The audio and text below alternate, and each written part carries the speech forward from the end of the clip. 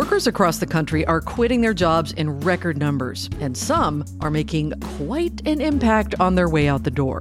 I tweeted, "Oh, before I forget, if you apply for my old job as senior travel reporter, you should ask for no less than $115K. In full transparency, I was at $107K. Pay transparency is just one of the many aspects of our lives at work that people are reevaluating in the wake of the pandemic. COVID enabled me to breathe. It allowed me to recognize what I want in my life and what I no longer wanted.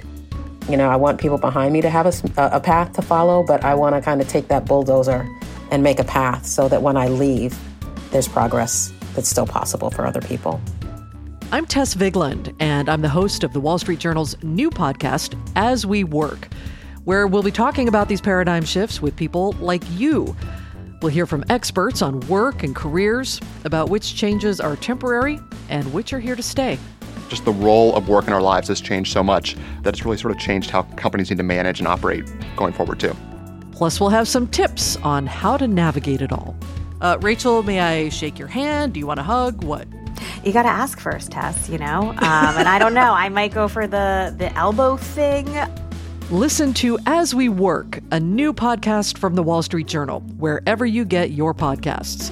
Episode 1 will be available on March 8th.